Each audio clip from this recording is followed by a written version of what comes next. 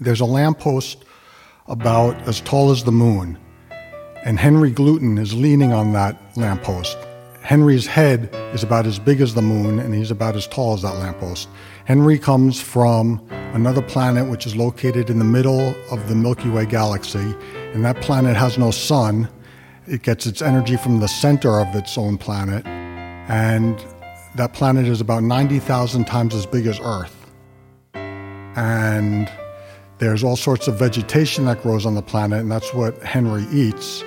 And he has some friends on the planet, though there's only about 300 other creatures like himself on there. Giant humanoids, but they're all friends and they all have enough to eat. And the energy that's created from the center of that planet is adequate for their needs.